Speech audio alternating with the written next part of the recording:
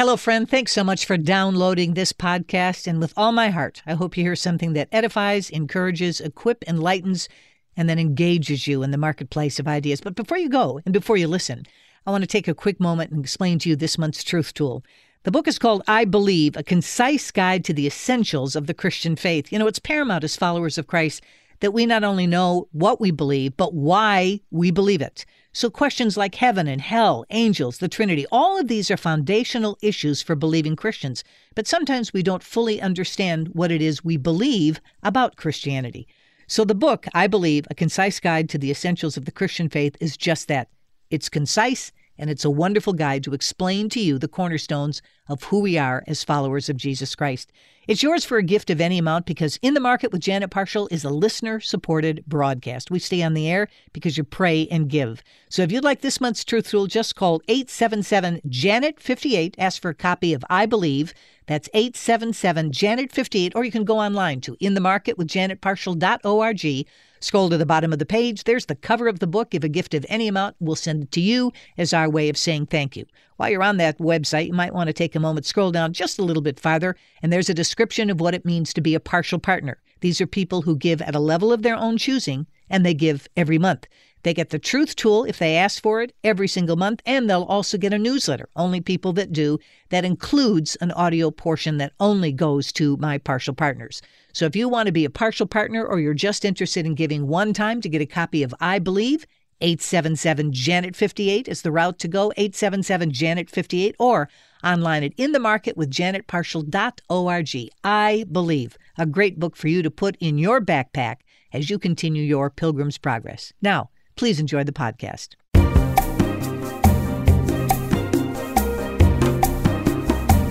Hi, friends. This is Janet Parshall. Thanks so much for choosing to spend the next hour with us. Today's program is pre-recorded, so our phone lines are not open. But thanks so much for being with us and enjoy the broadcast.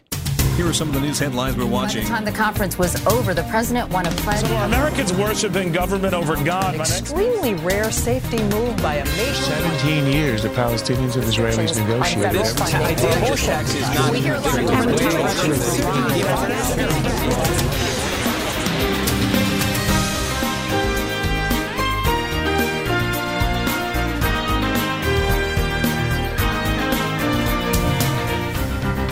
that moment when I thought, oh, there's nobody up there now saying, oh, you're special anyway. And then I just realised, well, it's about taking personal responsibility for things. I think that's a big change. If you've crossed over from one side to the other, you realise that your personal responsibility, you have to factor that in. You have to take responsibility for the choices that you make and the way you affect people, and it makes you much more aware of. I mean, if you're a religious believer, you may spend, as I did. I spent a lot of my time just trying to convince people that they should believe in this supernatural force, in the same way that maybe people talk about, yes, I'm psychic, and explain. I mean, you just want to go, oh, I was having a really nice conversation till you said that. Now I just think you're a bit stupid. And I spent a lot of time doing that, and now it makes me cringe when I think back on that. And so thinking, where does that come from? What is that kind of lack of self-awareness that you feel you're sort of earning people's respect by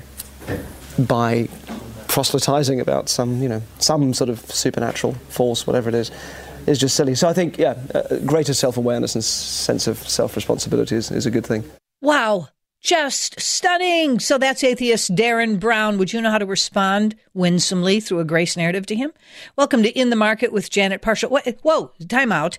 So because I'm a follower of Jesus Christ and I happen to believe in the transcendent, immutable truth of the Word of God, I don't take personal responsibility. In fact, I would say that was the antithesis of a follower of Jesus Christ. That if anything else, I understand that I can make choices with consequences and I choose to be obedient to Him rather than choose rebellion and sin. That's about the quintessential definition, it seems to me, of personal responsibility. And by the way, you see how he stepped back, if you will, to argument ad hominem? That's kind of a foolish position. That's, by the way, the hallmark when you tend to be losing a debate. And you don't overcome evil with evil, but overcome evil with good. So you don't respond in kind as a follower of Jesus if you're going to engage an atheist. But these are all the rules of deportment. By the way, why do I feel I have to self-affirm by telling somebody?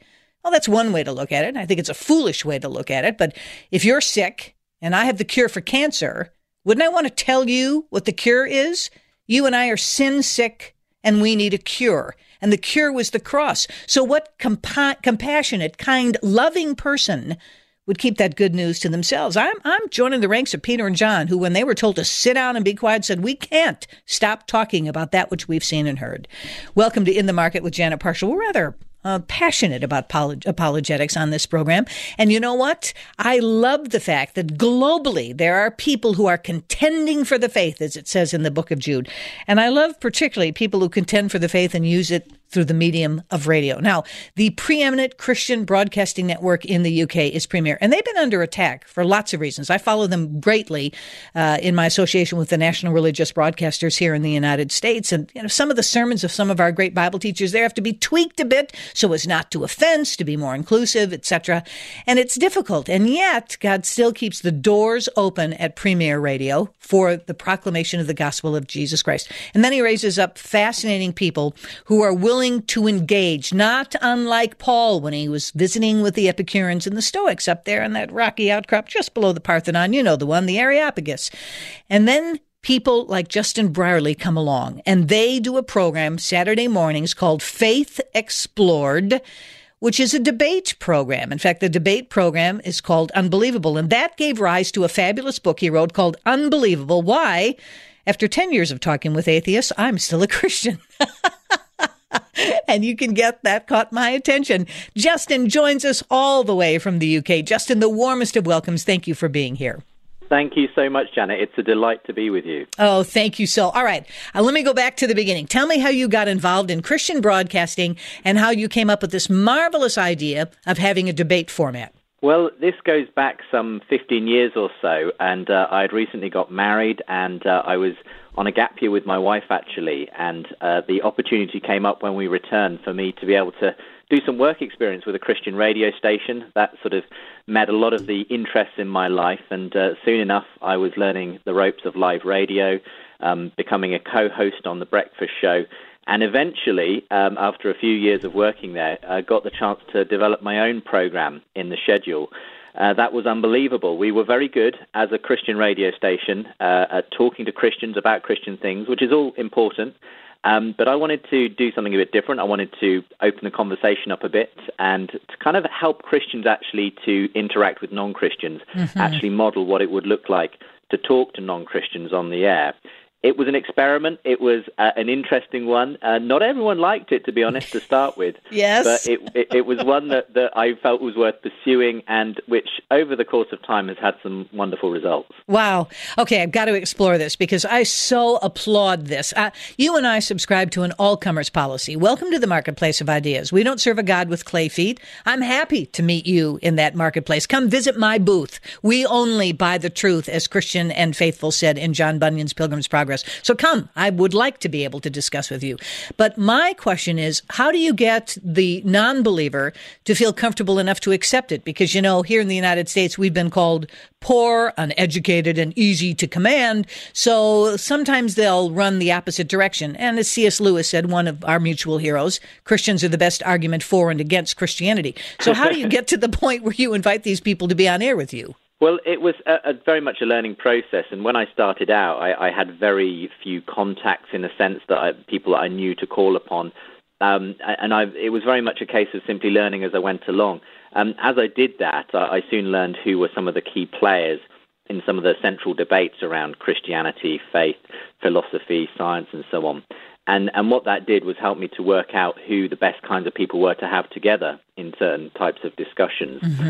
So over time, my book of contacts certainly started to fill up, and I was able to, really get some of the best minds on both sides, actually, to debate these ideas. Wow, excellent. But it was a case of helping the listeners along on that journey as well, because 100%. It's not always the easiest thing to do that. Oh, Darren, you're talking my talk. You know, it's part of equipping the saints, as Scripture says, and I bet, like me, sometimes when you hold people on who are antagonistically against the Christian worldview, people will say, don't have that person on, you've just given the devil airplay. To which I say, well, okay, if you turn the knob, my guess is the devil's got airplay on every station around us here, so why don't we invite them to our house and we'll engage and we can learn how to contend for the faith. Speaking the truth in love is an exercise, and so we can examine that on air. More after this.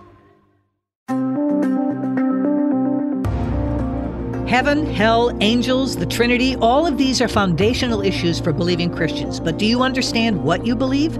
That's why I've chosen I Believe, a concise guide to the essentials of the Christian faith as this month's truth tool.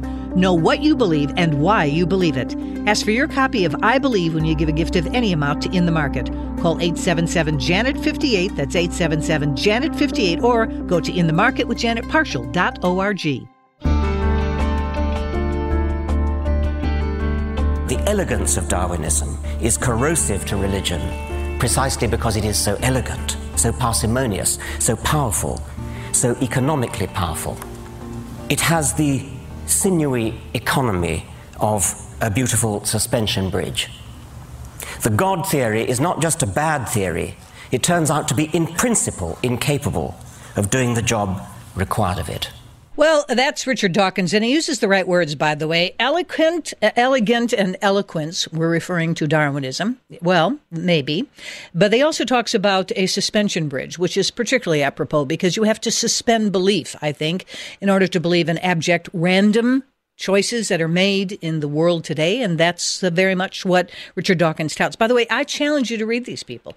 You know, I love the idea that iron sharpens iron, and if you want to know what you believe and why you believe it, read people that you don't agree with, and that will sharpen your mind, it will quicken your heart, and it will better prepare your apologetic when you start to contend for the faith. Justin Brierley knows that because for a long time on Premier Radio in the UK, which is the preeminent Christian broadcasting network there, he has been doing a program on air that includes a debate program called Unbelievable ? And he's got a very popular podcast that has come out of that as well. He has a regular annual apologetics and evangelism conference. And when he's got nothing else to do, when he's not being a husband, a father, and he's on radio, he's the senior editor of Premier Christianity magazine. But he has a passion for apologetics. And he has for years been interviewing people in these debate formats with some of the leading contenders for the anti-God theory, if I can put it out that way. So he put it all together in a book called Unbelievable ? Why, after 10 years of talking with atheists, I am still a Christian. So, Justin, we've heard Darren Brown, we've heard Richard Dawkins in these two little clips I've played so far. So you rightfully point out the fact that you're serving up delicious conversation by making sure you have the right couplings together. It's almost like a dinner party, if I can put it that way. You have the right people, pro and con, and in the process, you're not only drawing, one hopes, those who don't yet believe closer. We're fishing for men, after all. But you are equipping the saints and teaching them how to explore these ideas, not to be afraid of what we believe, to know what you believe and why you believe it. And in the process of all of this, it's not changed the fact that your God is the one true God and does not have feet of clay. So let me just ask you, as you look back over all those years, as you've had these debates, were there a couple of standouts in your own mind that you really enjoyed over others?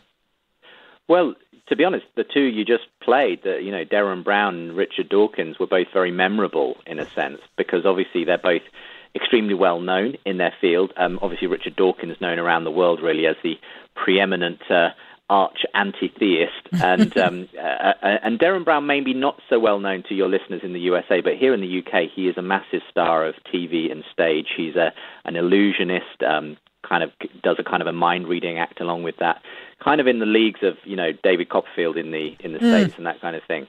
But he's well known also as an atheist, someone who's very skeptical of faith. So I actually had a chance a couple of times to talk to Dawkins on the program, and it was only actually last year that I spoke to Darren Brown, and that was actually a one-to-one conversation between myself and him, not the usual format where I've got two people and I'm moderating the debate. But both were incredibly memorable because obviously the first time I had a conversation with Dawkins was actually in Oxford. I went to Oxford as a student myself, and he has always, resided there as a professor of biology, but of course better known now for his atheism than his science. And the first time I met him, though, was after a debate he'd had with John Lennox, Professor John Lennox, who's also based in Oxford. And they had just been debating the existence of God in the grand surroundings of the Oxford Natural History Museum. Well, I managed to bag an interview with Dawkins in the after-show reception, and it was there that I kind of decided to try and press him a little bit on some of the issues that he'd been debating with John Lennox.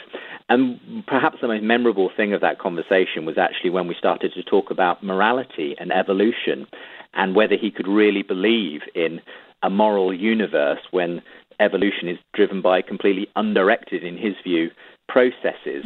And in fact, that little part of our conversation sort of went viral on websites and things like that afterwards, because he effectively admitted that his belief that rape is wrong is essentially arbitrary. And for me, that was an important admission, because I think it gets to the truth of what you have to believe if you're an atheist, which is ultimately there is no such thing as morality. It is all an illusion.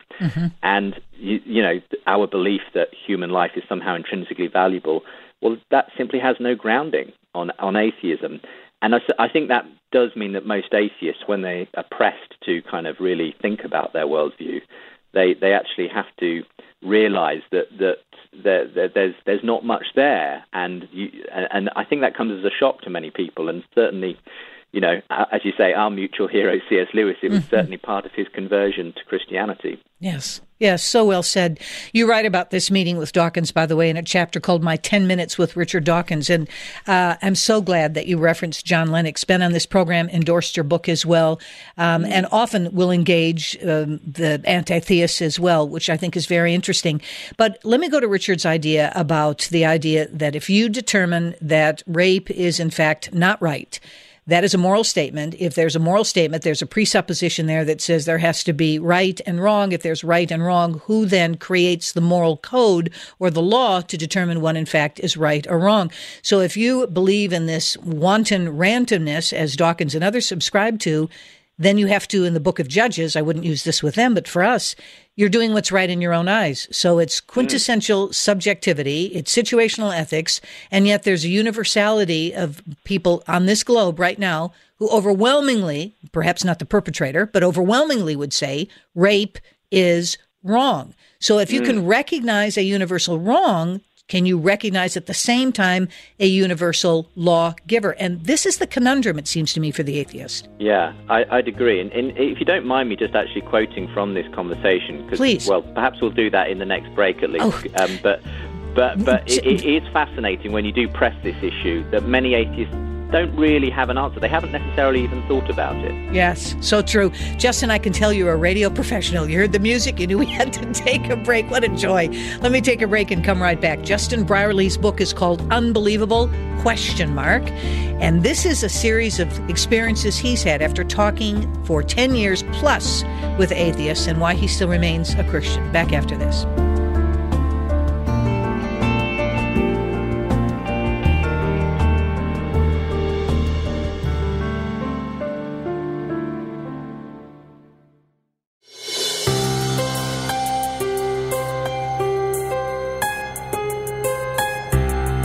Do you think it's an illegitimate thing from a scientific perspective, Peter, to see whether scientifically one can establish whether intelligence needs to be involved in the origin of life? I think the scientific method is Occam, again, to see whether you can account for everything that is reliably known without elaborating the hypothesis.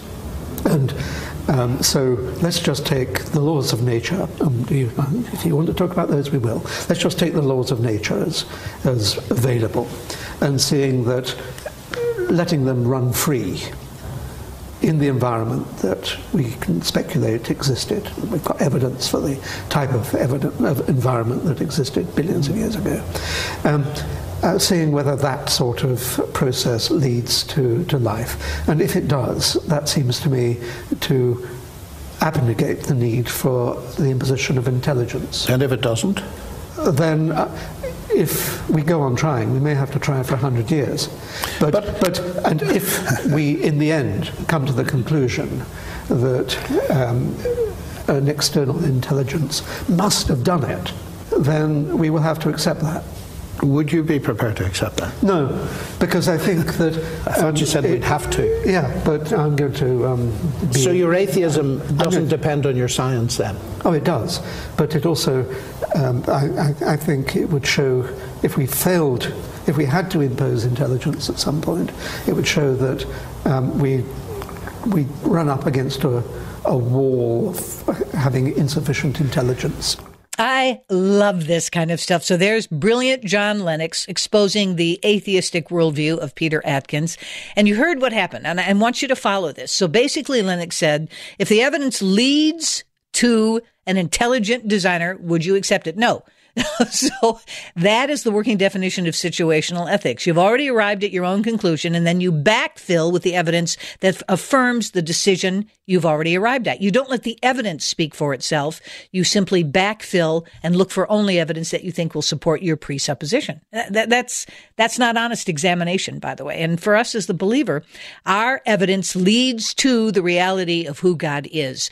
And that's why these kinds of conversations are so important. I was just talking about this with my husband today about how, because the gospel message is so simply profound and profoundly simple, sometimes we fail to exercise the mind that God has given us. We have been told that not only is our heart transformed, but my mind has been renewed. And it's not an either or for the believer. It is both. And that's why I love conversations like we're having today with Justin Brierley, who's been talking about this on Premier Radio in the UK for over 10 years, closer to 15 years. And he has a very popular program called Faith Explored. And in that format, he has a debate program called Unbelievable, where after much consideration, and I'm sure quite a bit of prayer, he puts the right people together and has these conversations, both pro and con, with people who are understanding that God is real and those who absolutely say that there is no evidence that substantiates his existence. He put it all together in an absolutely fabulous book that really makes the case for Christianity called Unbelievable, ? Why, after 10 years of talking with atheists, I'm still a Christian. So, Justin, let me linger on this for a little bit because you know John, and he's just so exaltating. He's just one of the most humble people I've ever met, just brilliant, and just listens with such a quick mind and the ears on his heart. So Peter basically says, even if the evidence leads to the conclusion that there's an intelligent designer, he refuses to accept it. At some point, that's when the conversation comes to an abrupt halt because it's like you refuse to see where the evidence would lead you, right? Yeah, and I've had John Lennox on my show many times. In fact, he was at my apologetics conference just this year, and he's a wonderfully warm, winsome person with wonderful stories as well, if you get him talking about some of the experiences he's had. But whenever he's been on with other scientists of a similar ilk to Peter Atkins, who we heard there, such as Lawrence Krauss and others, we always come across this issue that very often people claim that they're evidence-based people, but when you actually ask, well, what kind of evidence would persuade you of the existence of God, it turns out there is no evidence that could persuade them. And that's often where I've come down to, sometimes with some of the more hard-boiled skeptics I have on, where we seem to be hitting a brick wall. I will say to them eventually, towards the end of each show, well, look, if there were some kind of evidence that could persuade you, would you tell us what it is? And then that leaves them scratching their head, because it turns out that even if Jesus appeared to them, say, in the room, the mind plays tricks on you. It's probably just my mind. Or the stars spelled out God is here and he wants to know you. Well, it could be alien technology. So if you're in a place where any explanation will be preferred to a divine explanation, then it's very difficult to know what kind of evidence I could possibly present to you. And I think when people get to that point, you have to say, well, I don't think you want to believe, and that's the problem. Yes, well said. We were talking about your conversation with Richard Dawkins, and you were going to share part of that conversation, Justin. So let me go back to that, because I'd love for you to share that with our friends. Yeah. Well, this was, as I say, shortly after Dawkins had this debate in Oxford with John Lennox, and I was just pressing him a little bit in our interaction afterwards. So I asked him, if we'd evolved into a society where rape was considered fine, would that mean that rape is fine? And he replied, well, I don't want to answer that question. It's enough for me to say that we live in a society where it's not considered fine. We live in a society where selfishness, failure to pay your debts, failure to reciprocate favors is regarded askance. That is the society in which we live. I'm very glad. That's a value judgment. Glad that I live in such a society. So I asked, but when you make a value judgment, don't you yourself immediately step outside this evolutionary process and say the reason this is good is that it's good, and you don't have any way to stand on that statement? And I ended up saying, he ended up saying, well, it's just as random then, in a sense, as any product of evolution. And he said, you could say that. And I said, so ultimately, your belief that rape is wrong is as arbitrary as the fact that we've evolved 5 fingers rather than 6. And he said, you could say that, yes. Wow, amazing. Oh, these are such important conversations. Justin Brierley is with us all the way from the UK, host of Faith Explored, senior editor of Premier Christian Magazine, and the author of Unbelievable. More after this.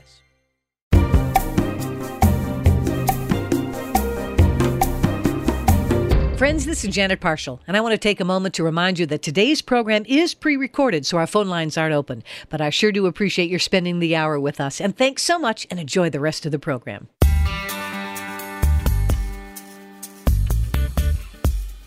Jesus told us to go into the world and not run away from it, and he didn't say it would be easy. In the Market with Janet Parshall is a program designed to come alongside and walk with you into the marketplace of ideas. Parshall Partners are those friends who support our program on a regular monthly basis. They know the mandate of influencing and occupying until he comes, so why don't you become part of the inner circle of support? Call 877-JANET-58 or go to inthemarketwithjanetparshall.org. The most important philosophy, I think, is that even if it isn't true, you must absolutely assume there is no afterlife. You cannot for 1 second, I think, abrogate the responsibility of believing that this is it. Because if you think you're going to have an eternity in which you can talk to Mozart and Schopenhauer on a cloud and learn stuff and really get to grips with knowledge and understanding, and so you won't bother now, I think it's a terrible mistake. It may be that there is an afterlife and I'll look incredibly stupid, but at least I will have had a crammed pre-afterlife, a crammed life. So to me the most important thing is as Kipling put it, to fill every 60 seconds to fill every unforgiving minute with 60 seconds worth of distance run, absolutely. So that's all I'm saying, I suppose, is that there's no point wasting time being lazy. The British actor Stephen Fry, who's, not the tiniest bit uncontroversial. He's a very controversial figure, by the way, and often gets asked on programs to tout his atheism as well. We're talking with Justin Brierley, who is the host of a wonderful program on Premier Radio, which is the preeminent Christian broadcasting outlet in the UK. It's called Faith Explored. He's got a debate program called Unbelievable, ? And after umpteen years of doing this, where he invites people on the show as part of this debate format, he's put it all together in a book, and what he's done is he's given this brilliant defense of the gospel based on these arguments that he's heard over and over again from atheists lo these many years.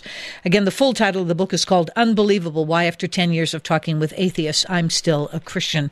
We've got links on our website for you to learn more about Justin and for you to consider this book as well. These are the kinds of books that I dog-ear, underline, and mark up with yellow magic marker, and if you ask very nicely, I may lend it to you, because it's just one of those rich resource books you want to keep on your shelf forever. I want to talk about Jesus. You talk about Jesus. In fact, you have a chapter called Will the Real Jesus Please Stand Up? And we were talking about evidence. And actually, Justin, our conversation up to this point leads perfectly to this point. We have more historical substantiation for the existence of Jesus of Nazareth than we do for Julius Caesar. So if you're really going to take a look at a preponderance of evidence, you really have to turn a blind eye and a deaf ear to say that Jesus is not who he says he was. So you reference a book, and I watched with great interest when Caesar's Messiah came out, that apparently it was going to be, at least to the author's hope, it was going to be this explosive tome that was going to eradicate the truth of Christianity once and for all. Tell me about this. Didn't quite happen that way. I think he kind of envisaged himself as some kind of real-life Dan Brown type, right, who would suddenly turn over the whole of historic Christianity in one fell swoop. But it turned out he was just a computer programmer with some money to spare. It's one of those stories where the problem is we live in an internet age where if you've got the talent to kind of get a website up and, make some fanciful claims, unfortunately it can spread around the world a lot faster than real academic, credible kind of research. And we see this with books like Caesar's Messiah. This was a guy called Robert Atwill who had published this book claiming that the Romans invented Jesus in order to keep the dissident Jewish people under control. Any cursory look at history will tell you how ridiculous that claim is. That's right. But the problem is that Jesus mythicism, as it's called, is incredibly rampant on the internet, and it's mainly fueled by atheistic websites. So I've had a number of these conversations on the program just because it's out there in the popular culture, having some of the leading proponents of Jesus mythicism on the show to engage with scholars, and not necessarily, evangelical scholars, because actually any historical scholar who's really worth their salt is able to take on this kind of stuff because they know that the history simply is absolutely clear that there was a Jesus of Nazareth.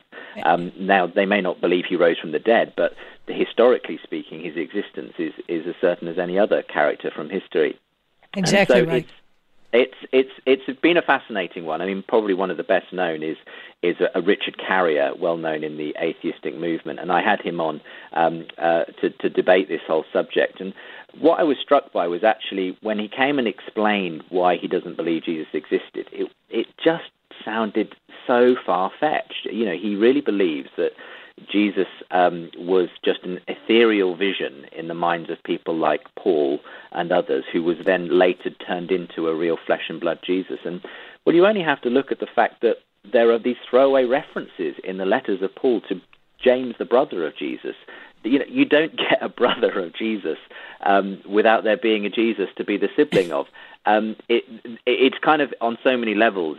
You have to stretch things so far. It's crazy. And so even well-known agnostic people who are no friends to biblical Christianity, like Bart Ehrman, for instance, have published books basically against this whole movement called Jesus mythicism. So in a sense, that was an easy chapter to write because the historical evidence for Jesus is very strong. And as you say, there's more evidence for the crucifixion of Jesus than there is for the crossing of the Rubicon by Caesar, yet no historian ever doubts such an event like that. And so you have to accept that, unfortunately, in the age we live, fake news is alive and well, and one of those fake news items is this idea that Jesus didn't exist. Exactly right. Oh, let me linger here because I think this is important, and I want it to be an encouragement for those who are lovers of Christ and followers of his word. It really has given birth to this explosive industry of writing all of these books. By the way, in the United States, and I bet it's the same in the UK, all you have to do is say that Jesus was a myth or that he was married or that he never existed, and you are promised a position on the most important television programs in America, and your columns will show up in the most important newspapers. So killing Jesus is popular for people to get preponderance of public exposure. And that's a lot of P's. You and I know we avoid those in radios, but you see how that all works. So the reality is, if the history is there, and by the way, for you to say that there isn't any history, you got a problem with 500 witnesses. You got people with eyewitnesses who wrote the gospel messages. I mean, again, the evidence is overwhelming. But you go to the big picture. The big picture here, and let me preface this by saying, my heart breaks for those who don't yet know the Lord. None of our conversation is meant as condemnation or casting aspersions. If our heart doesn't break for the people who don't know the Lord as their personal Savior, we need to stand in front of our own spiritual mirror and say, wait a minute, if he's not willing that any should perish, that goes to the Dawkinses and the Browns and the Frys and the Dennetts and every other person out there who rails against the reality of the cross. If that doesn't break our heart, if we don't put them on our prayer list and bang on the door of heaven for their salvation, there's something wrong. But when you and I go out into that marketplace, and my prayer, Jesus said, is not that you keep them out of the world, but that we are to go right smack dab into it. And when we get there, this is what we will find.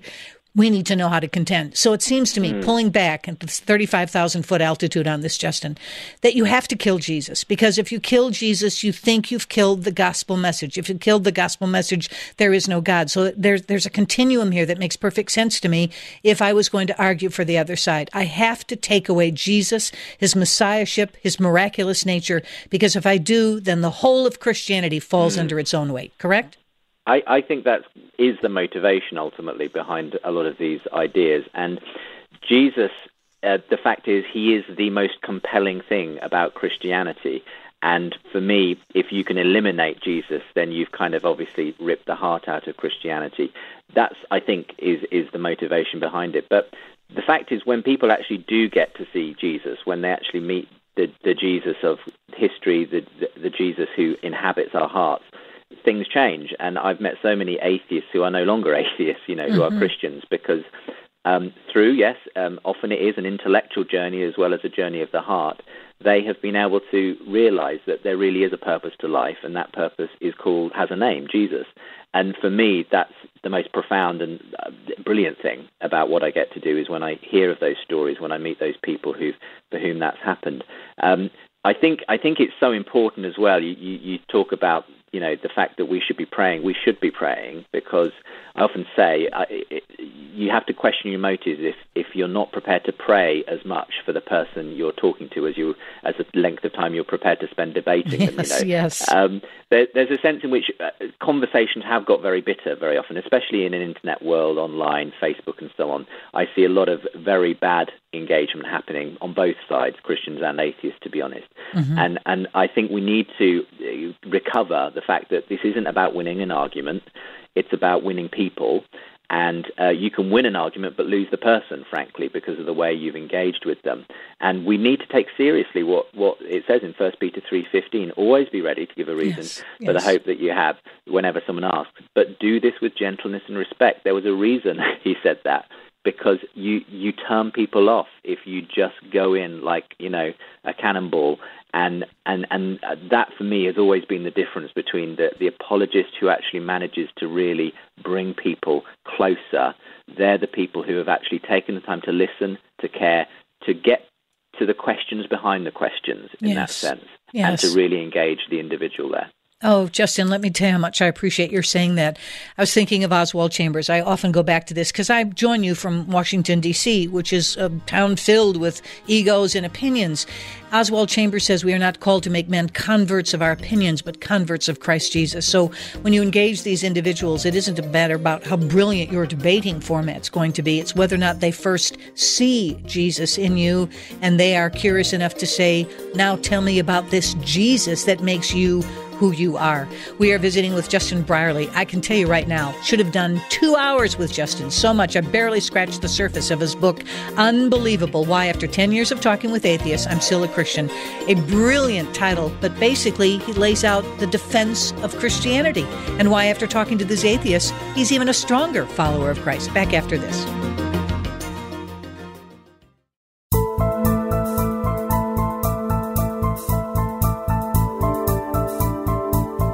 There is, whether you are a materialist or a supernaturalist, no particular reason to say that human life has any enormous innate value. After all, religion disposes of people in heaps and mounds and says, go out, we depart into eternal fire, you're dust, you're nothing. If you don't have our faith, you're nothing less than nothing, you're worse, you're evil, wicked, and so forth. So it's not as if by assuming a God, you suddenly find that life is all worthwhile after all. If it was that simple, we wouldn't have to be having this discussion. Oh, Christopher Hitchens had the opportunity to debate him on more than one occasion, and now he knows definitively, having stepped into eternity, whether God is real or not. But I must tell you that his brother, who likewise at one point walked away from his faith, came back again. So we pray without ceasing. You know, when you see these individuals on television or you read their op-eds that show up in the newspapers, put it down after you've read it. Billy Graham says you walk through life with the newspaper in one hand and the Bible in the other, and then pray for these people. Create a most wanted list, add their names, and pray for them on an ongoing, regular basis. Justin Brierley is with us. He's written a wonderful book called Unbelievable, ? And it really is a kind of tongue-in-cheek title, because what he did is he gleaned from all of his years of visiting with atheists, and all it's done is affirm the reality, the preponderance of evidence, if I can use that phrase again, for the reality of the Christian worldview. It is a fabulous book if you're at all interested in apologetics. It's brilliant, and it comes out of Justin's experience hosting one of the most popular programs on Premier Radio, which is the preeminent broadcasting outlet in the UK. It's called Faith Explored, and in it he has this debate program called Unbelievable ? So many questions, Justin, I want to ask you. You write about this in one chapter entitled God Makes Sense of Human Value. Chris Hitchens is basically saying, no, you can believe that there's intrinsic value without believing there is, in fact, a God. Talk to me about this. Well, that's the claim that many atheists make, but I find it very difficult to see how that's justified at all. And to me, it's one of the central arguments for me for the existence of God, because most people recognize, don't they, that humans are in some way special, that there's a reason why we have conventions of human rights. There's a reason why we believe in the equality and dignity of all people. But if all that does actually exist is matter in motion, and if humans are simply the result of a completely random, unguided process of evolution, then by de facto there is no reason to assume humans have any more privilege on the tree of life than any other form of life. And so you have this conundrum for the average atheist, where you have to ask yourself, why do I privilege humans above any others? Now, one of the most common terms that atheists are now adopting for themselves in terms of an ethical sort of label is humanist.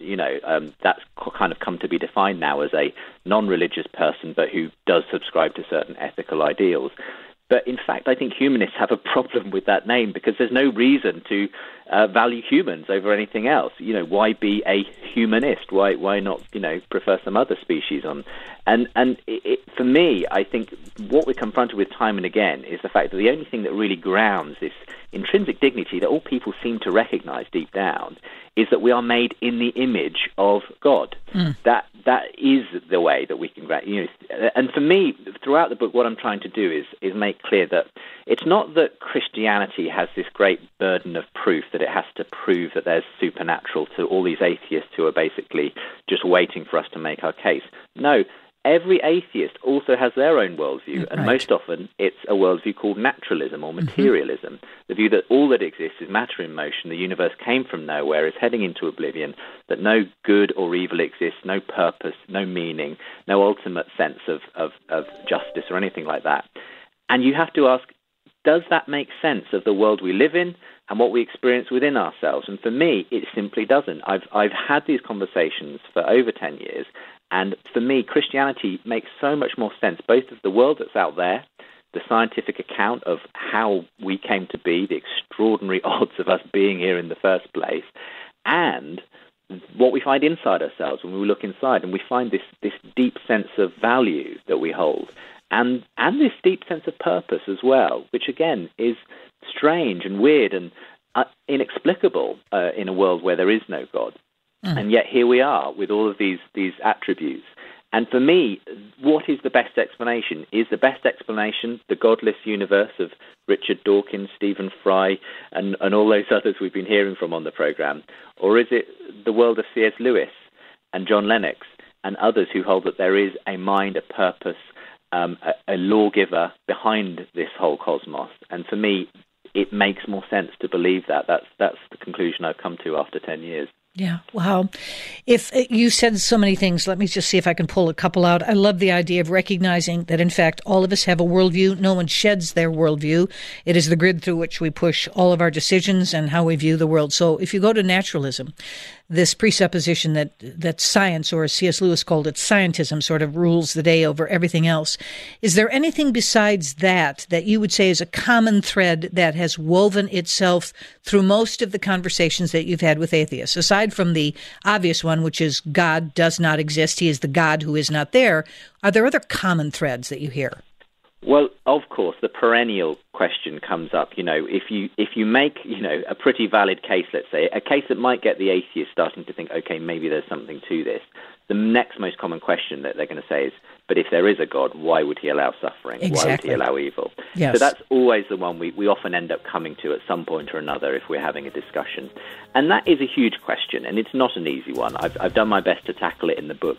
But the important thing for me is that, firstly, we need to recognize that evil and suffering is certainly a mystery on the Christian view of the world. But on atheism, it's meaningless. There is no meaning to anything. So you're kind of saddled with the problem, whether you like it or not, as an atheist. At least on the Christian view, I believe that however we come to understand the problem of suffering and evil, we do believe in a God who ultimately will one day put everything right, where questions will be answered. But that's not something we're offered at all on atheism. And for me, that's a really important distinction. Wow. Justin, you must come back again. In fact, I would love to the next time you come to visit. We'll explore more deeply this whole question of suffering, why it's a stumbling block. It'll either cause some Christians to step back, step away, and it will keep others away from the foot of the cross. And I'd love to take questions, particularly from our friends who are listening who do not yet believe that Jesus is who he said he was. We'd love to hear your questions as well. So, Justin, thank you. I'm so keenly aware of the different time that it is for you there than it is for me here. and you stayed up for us. It means so much. I want to get folks to our website so that they'll learn more about your book, Unbelievable. It's in the market with janetparshall.org, a absolutely brilliant apologetic for the defense of the gospel, predicated on all these conversations Justin has had as a radio host, lo these many years, with atheists. It's, in a word, brilliant. So check it out. In the Market with janetparshall.org. I thank Justin for being with us, and you. We'll see you next time on In the Market with Janet Parshall.